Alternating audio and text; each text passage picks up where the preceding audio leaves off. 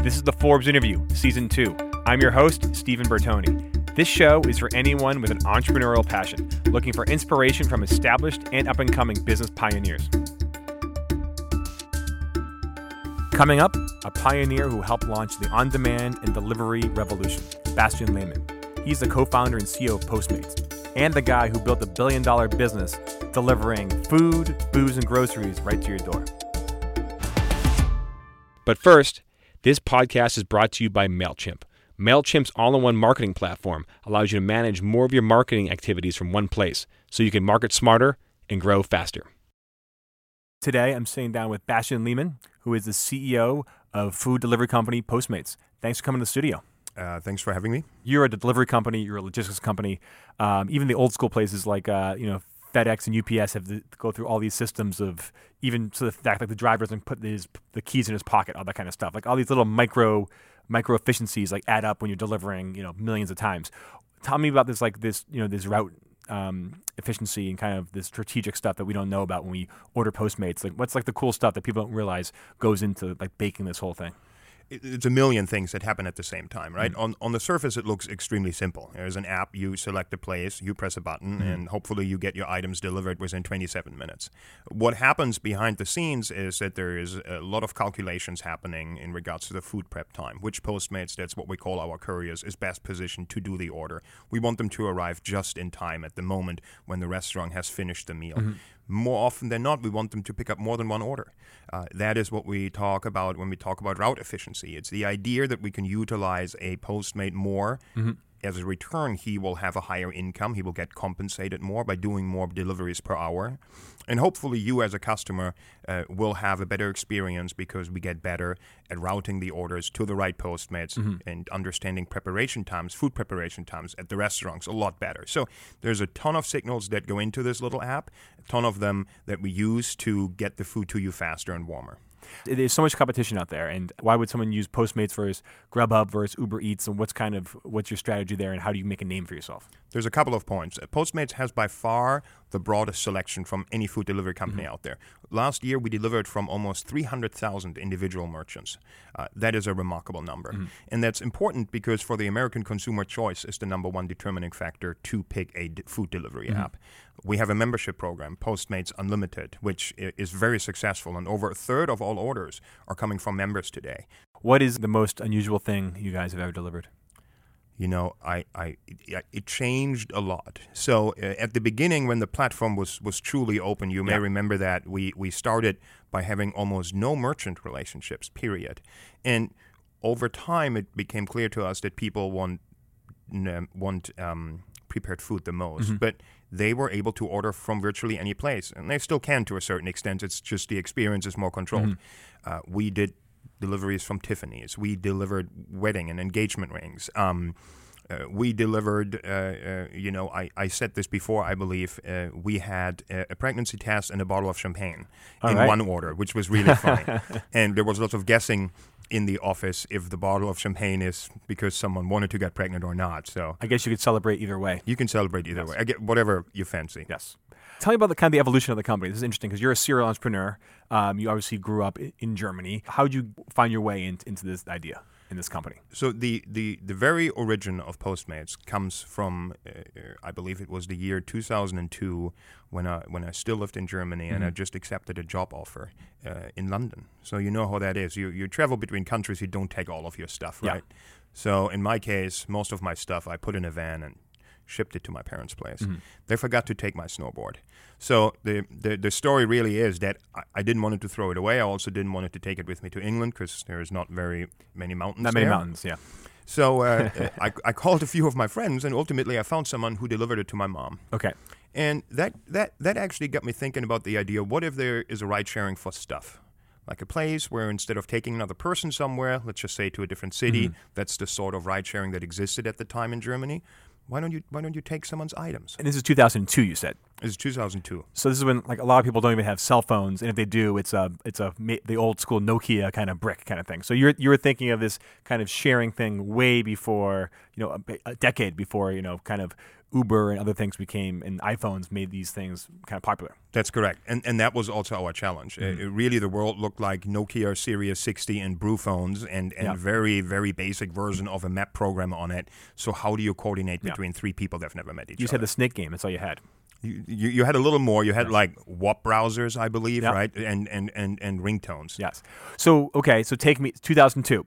I mean, obviously, you launched the company in 2011. So what happened in between? Was it something you thought about? Was it something you tried to work on? I think you took a couple of normal day jobs as well, right? Yeah, I worked in consulting for 4 years in London.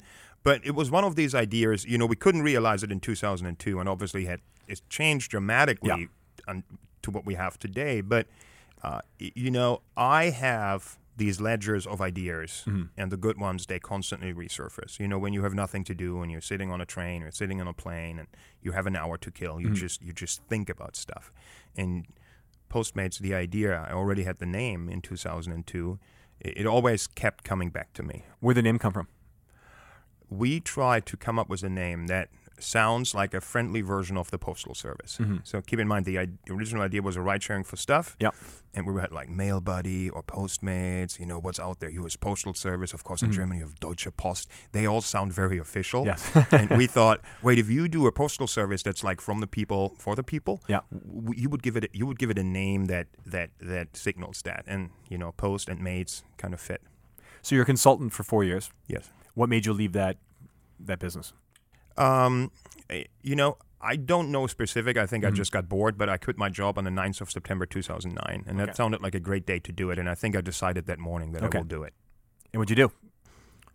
I started thinking about what should I do next. I had some savings, and I still lived in London at the time, so I started, gathering friends, talking to them, and it came back to a slightly different idea that ultimately brought me to the United States, Curated By, which is something we don't need to talk about because it's basically Twitter Moments, but a long time ago. I see. And Postmates evolved out of that. It's just one of those things that it was so much on my mind. We realized that we had to do it. Curated was like a media kind of company. Yep. How did that kind of pivot or just evolve into a logistics delivery company? Really what got us motivated to start it is that we had this fundamental belief that there is no one out there that cares about local retail. Okay. And nobody that can give local retailers tools that they can use to compete with Amazon or big box retailers. And we felt that is something that we can address, we can get behind with, because we had friends working in retail. Actually, my co-founder's wife, worked in retail.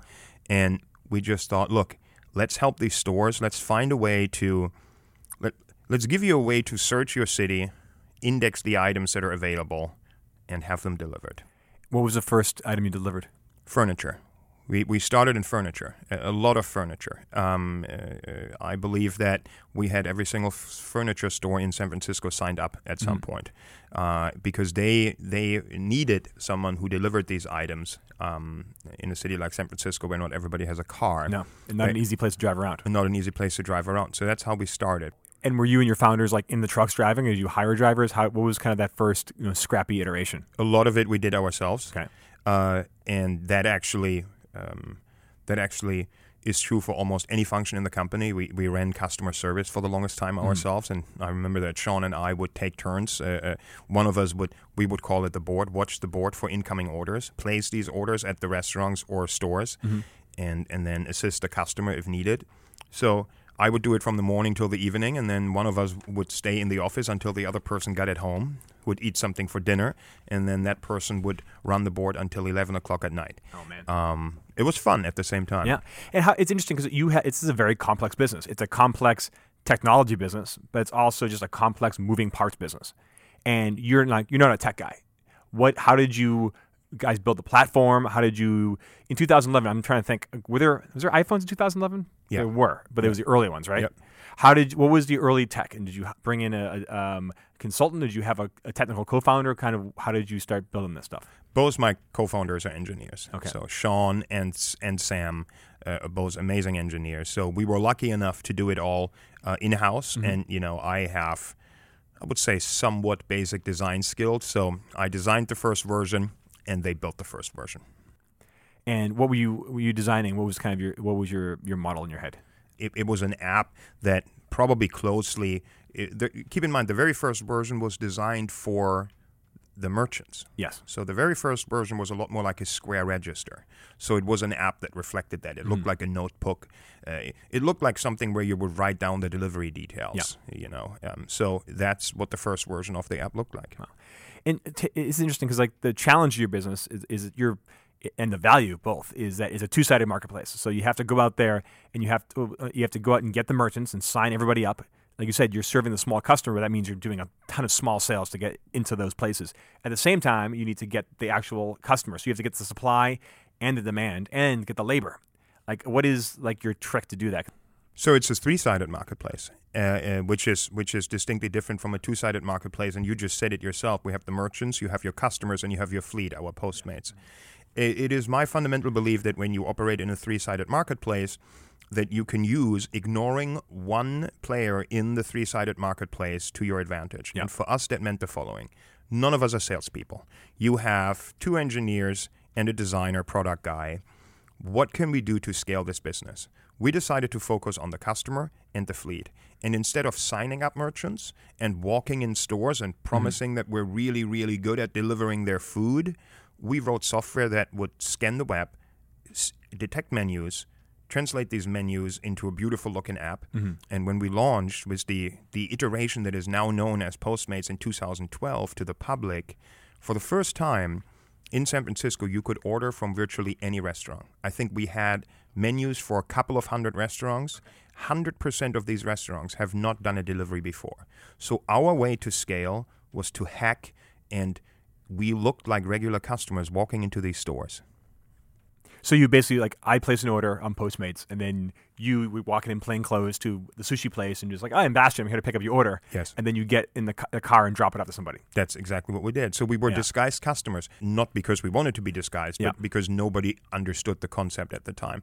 But it allowed us to scale very fast. It allowed us to prove a lot of things about the business because we wanted to know, is there willingness to pay? Is the fleet compensated correctly? And once you have those two things figured out and you drive a lot of volume, we went back to the merchants and we said, look, we're Postmates. We deliver your pizza for the last 2 years. Yep. We would like to have a formal relationship with you because we believe if we can integrate in your point of sale or if we can give you this tablet, there's a lot more efficiency happening. If you give us a take rate, we can lower the price to the customer. And as a result, the customers will order more. And that's how the company evolved from there. Is most of the fleet, is it a gig economy thing? Are they doing it part-time? Are they full-time delivery people? How does that work, and how do you attract that group? They're contractors, very similar to Lyft and Uber drivers. Word of mouth and referrals from within the fleet is the biggest driver to growing the fleet. In building this, it's interesting you had all these different kind of A/B tests and fun experimentations. What was kind of the hardest problem you had to crack, or what's been like the darkest days of Postmates? There's no shortage of that. But I think they're all evolved with the company. The first pivotal moment for us was when we realized that we now actually have to build a food delivery app. Yeah. Because we, as you said, we did a lot of these A/B tests, and the one that we did over a weekend was prepared food. Yeah. Was it furniture to food? It was furniture to food. Okay. That's how it was. But keep in mind that the only reason that we started anywhere is there was no blueprint out there. Yeah. For everybody who followed us, there was a blueprint, right? Postmates took off, and so everybody else, all our competitors that are out here today, they looked at it and said, like, of course that's what we're going to do. Yeah. So sometimes I tell the story, and it sounds incredibly wild, but if there is no North Star that you can look towards, then you have to navigate around a lot of weird ways sometimes. What other kind of weird ways? I love the idea of you guys going in like plain clothes and just picking up the food, and then dropping it off again. Yeah, I'll give you another one. If you don't have any relationships with any merchant, how do you actually pay for the food when you pick it up? Well, you can't use the debit cards of the fleet or the credit cards. So what we did to scale the company is that my co-founder and I, we bought tens and hundreds of thousands of dollars worth of Visa gift cards. Okay. $100 and $200 Visa gift cards at Safeway. Okay. It's a great experience. I can highly recommend trying it. Try using a credit card to buy $10,000 worth of Visa gift cards at Safeway and see what happens. What, the FBI shows up? Short of that, anything happens. Yeah. So police, store manager, the IRS. So But that's what we did, and then we handed these out. And wait, did you explain to the manager and police, like, listen, we're starting a new business. This is how we pay for the orders, or do they like what would they ask you? Well, first of all, we used a credit card from Silicon Valley Bank, and of course, the transaction doesn't go through if it's that amount of money. So, and then of course, you have a conversation as far as you can. Was the cashier, but it was always very entertaining. Okay, but it works sometimes. It worked most of the time. It worked all the time, but you had to explain a lot. But keep in mind, at that time, there was no such thing as a wildly available, easily to distribute debit card that you could instantly fund with dollars out there. So the closest thing to that you could distribute is a Visa gift card. Yeah. We would hand it to the fleet. We would give them an envelope. We would ask them to tally all the items that they buy. And my co-founder wrote a script. There's a phone number that you can call to check the balance on these Visa gift cards. Okay. And we did that, and we knew if someone would run out of funds, we would get that person to come in. They would pick up a new card. And this is how we ran the business for 3-4 months while we tried as hard as we can to get something that can scale in place. Any guys drive away with the card? I mean, a million things happen, of course. If you give out free money, a lot of things happen, right? What's even more interesting is when you need to get another $10,000-$30,000 worth of Visa gift cards, and it's 11 o'clock at night, and there's only one Safeway open, and you know that you're walking around with $20,000 or $30,000 in your pocket. Yes. It's not a fun experience. No. And how did you end up solving that? Add a fourth layer of mobile payments before there's really mobile payments. We found a company called PEX, and they had a system in place that would allow you to issue a debit card to an employee. So the whole system was built for employee expense, and I would say it's fair to say that we heavily abused it and distributed thousands of them to our fleet, and we did that for a long time. It's funny, you think back 2011, that was like a century ago in terms of tech. What has kind of changed both in the marketplace since then, and what's changed in kind of human behavior?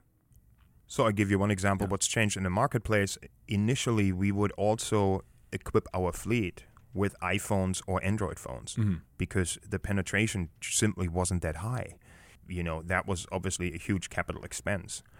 I believe that from a merchant side, I said it before, people don't realize that most merchants, other than in New York, on the East Coast, never did offer any deliveries. It's really a New York phenomenon that these restaurants do their own deliveries. Very, very few did so on the West Coast. So I think that's something that changed dramatically because now every restaurant delivers. You see that restaurants and QSR chains heavily lean in. They understand this is a new and exciting revenue stream for them. And I think the American consumer right now, the great American consumer, changes dramatically. Their habits are changing. They understand that they can have access to better food than just the usual food delivered.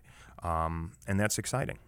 You're feeding people and people's personalities and habits and everything. So much of it can be studied through food. What kind of insights do you get? Like, what trends are you seeing? What are you learning about your customers through their stomachs, I guess? I'll give you two examples. The first one is somewhat obvious. We all tend to eat very healthy at the beginning of a week, and then that very quickly tailors off towards the end. So you have a lot of burritos and burgers happening on Friday and into the weekend, and on Monday almost everybody is on a very healthy diet. And the number one item, if you were to just count the number of orders that we delivered in 2018 or even 2017, is a side of salsa. Side of salsa? Yeah. For the chips? For everything that you can imagine, but predominantly for chips and for burritos. So if you take the main meal out, but just by quantity, people order 4 or 5 sides of salsa with their order of burritos. But just counting the item, salsa is the number one ordered item. It's interesting too. You mentioned that the goal of this company was to kind of give the power of delivery to like small shops or restaurants everywhere. It's kind of, we had this founder of Shopify in here, same kind of way to kind of turn anyone into a mobile, like a mobile store if you want. You guys, same way, you kind of give mobility to anyone out there. How does it work with all these giant companies, like whether it's Amazon or whether it's Uber's getting into Eats and all these different things? Like how does that work? Like is Amazon better because it kind of not better. Is Amazon good for you because it kind of trained everyone to get ready for on-demand delivery, or do you see it as a competitor or a little bit of both? I think it's a little bit of both. In a market that's very much in demand, you have strong competitors. I personally believe that competition is great for the consumer because it forces every company to be on the top of their game. So from a consumer perspective, I love competition. I think it's healthy. I think it is a huge part in the history of this country is to compete and compete healthily and create products that are better for the customer. What's kind of what's like the most exciting thing in your business right now? Is it a tech thing? Is it a customer service thing? Like what is like cutting edge in all this movement, all this logistics? All of the things that we've been working on for a long time, right now in this moment, a lot of them are coming together. And you know, the art of running the logistics business in the food space particularly is that you need to do a million things at the same time for a long time. It's not a thing that you flip a switch and suddenly something is a magnitude better. This will happen over years of work, better understanding of data, better understanding of signals, more scale, and then you see things happening that you predicted that would happen, and I think that's extremely exciting to see. And you mentioned before, you know, you're going to with this new capital, you're pushing growth. What do you want to grow, and how do you do it? Are you pushing growth for customers? Are you pushing growth for fleet? Pushing growth for consumer, the retail side, or is it all the above? We believe that customers should be able to get their food delivered faster, so we're working extremely hard on that. I think the value proposition for the customer is something that we're obsessed with. We also believe that we should invest more in helping our merchants to drive more sales. That's another area of interest. And we're obsessed with increasing the income of our fleet, which if you look at the average income that a Postmates had in 2017, it was $18.32. That's across the nation. We paid out over $200 million in income. So making Postmates more efficient is something that's extremely important to us. The company is named after the people that do the work. You have different contractors, and these are people that are handling food. These are people that are going into people's houses and doorways. And it's very different when anything that happens in someone's house is, even if it's just like a bad experience or a good experience at the front door, kind of is a lasting thing. How do you onboard your fleet, and how do you kind of vet, and how do you train them to do that last mile customer service?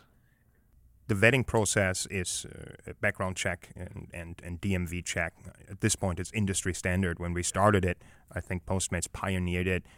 If you think about food delivery in New York, not a single person here has ever been background checked who delivers your food. So no, they have to ride a bicycle and you're all set. And that's it. So I think we set the gold standard for what it should look like. And then they have an app that is extremely helpful. You don't have to be trained to use Instagram. And we have the largest engineering team in our company working on the fleet and fulfillment side. So the goal has been from the start, how can you turn the app that you use to deliver products, how can it be so intuitive and almost game-like that you enjoy using it and that it can help you be better? And how do you deal with, you're kind of the classic middleman in a good way. If an order is messed up, if they forget my egg roll, or if they get I didn't want pepperoni pizza, I wanted sausage pizza. If it's the restaurant's messed up, how do you deal with that? I don't think we ever messed up a single order. No, never, right? Never. I don't think I've heard anything like that on Twitter social media. I wanted that dressing on the side. I think that never happened. I think the orders arrive 100% accurate almost all of the time. No, jokes aside. Yeah, but also a lot of time sometimes it might be a Postmates error, but sometimes it could be a third-party error. But you're the ones literally holding the bag.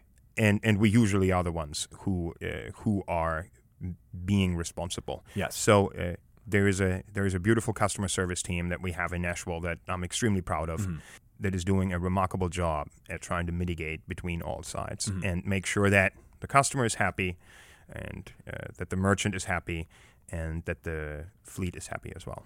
And you were mentioning kind of you wanted to super efficient routes. What do you use for the technology on that? Is it using like a Google Maps? Do you have your own proprietary software to kind of like lump deliveries together so there's less time, less gas, all that kind of stuff? It's all of that. Yeah. I think it's around a dozen signals that we take into account on every single order.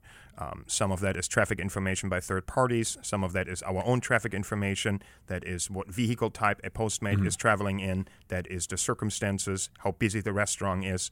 All of these together give us the confidence. How many employees do you have right now? Around 800, just under 800. And those aren't fleet. This is just people that work internally. These are our employees. Yes. And how did you kind of go from as as a CEO and kind of as an entrepreneur from, you and two buddies, renting furniture trucks and driving around the city to now managing a team of 800 people? How did that role change? How did you learn, and kind of what advice and mentors have you had to help you through this? A ton. And here's what's important. I believe the best advice that I can give is you have to change yourself a lot while the company changes and grows. And there's a lot of assumptions that you may find true a year ago that are not true anymore today. So you have to adapt to new circumstances. You have to grow as a person. You have to grow as a manager, and you have to be very candid with yourself on where you're good at and where you're not good at. And you have to hire really strong people that help you be good at the areas that you're not good at. What are you good at, and what are you not good at? I think others should judge me for that. It's interesting. So you're from Germany. Where in Germany are you from? Munich.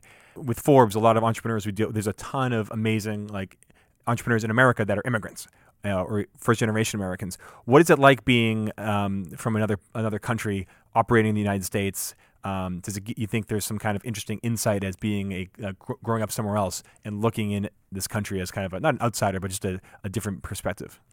I think there probably are. I think there may be areas of this world where your perspective really is a lot different. Growing up in Europe and growing up in Germany, I mean, we're so close connected to the U.S. We've been allies and friends for a long, long time. It's part of the Western world.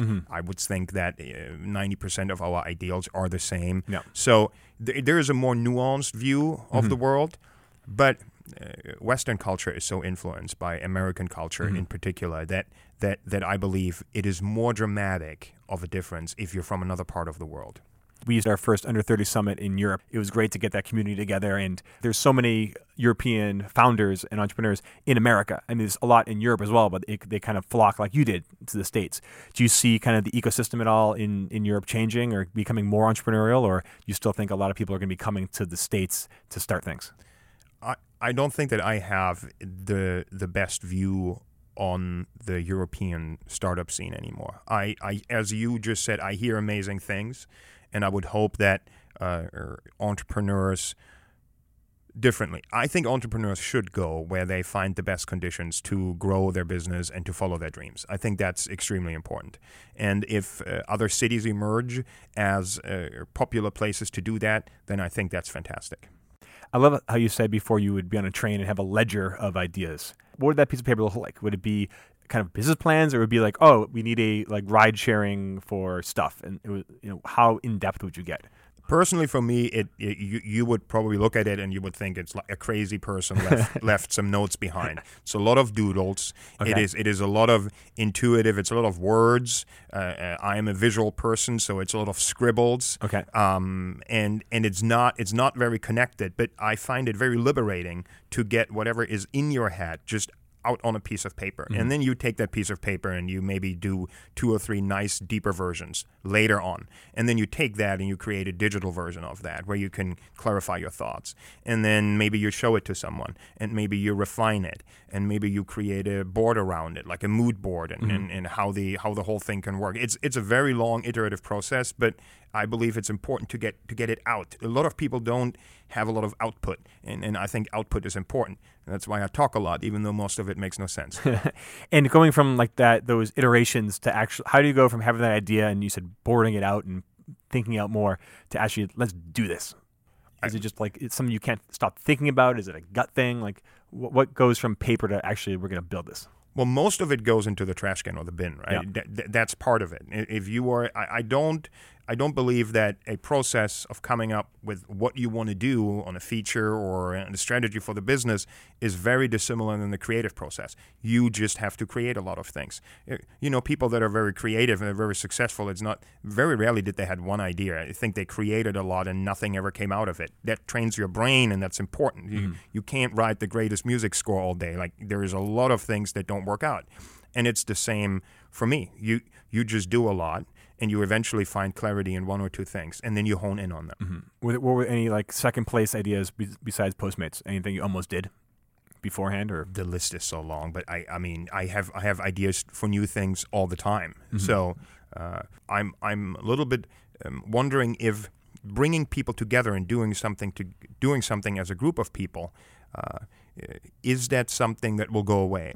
And if it goes away, maybe you can create places where people meet and cook together. So imagine a restaurant, but it's a restaurant that's basically based on cubes. And you have these cubes, and you can decide before you book a cube or a cooking station what you want to cook. So you say you can choose from dishes or you can choose the kitchen. So you meet there with 10 friends. You have all the ingredients that you need for like Mediterranean food, a couple of dishes. Maybe there's a chef that can help you. And then you guys create that food together. But you do it in a space that has everything prepared, where there's maybe not a mess behind. Again, I thought that could be a fun concept. No, but if you have a full bar, you're all set with that. It would come with everything you need. I appreciate all the time. Before we go, I want to hear kind of what advice would you give to someone who is thinking of being an entrepreneur? Maybe they have a job, maybe they're a consultant, maybe they're in anything, but they're working for a company and they want to go out on their own. They want to make that jump. What's your advice to someone who's thinking about making this move? I fundamentally believe that the most important thing that a young entrepreneur needs to realize that you can probably be as successful as you want, but you have to be very persistent. And everything that you believe will take a year probably takes at least twice as long. And it can be at times very challenging. When you start up, most people don't believe in your idea. And you will find yourself in a world where there is always someone that you feel is more successful or has it easier, and you think like, why is it not coming my way? Why is nobody seeing my idea? And you know, I believe that more often than not, it's not that nobody sees that. It may just be that the time is not right. Very similar to surfing. So you just got to be out there. And if you have the conviction and if you are persistent enough, a wave will come, you will find your way, and you will have a successful outcome. Persistency, I believe, is the most underrated skill that you need in order to get what you want. I think that's a perfect place to wrap up. I want to thank Bastian Lehmann, the CEO and co-founder of Postmates. Thank you. Thanks for having me. Thanks for listening to the Forbes interview. I'm Stephen Bertoni. Please subscribe to the show anywhere you get your podcasts and leave a rating and review. I'll see you next week.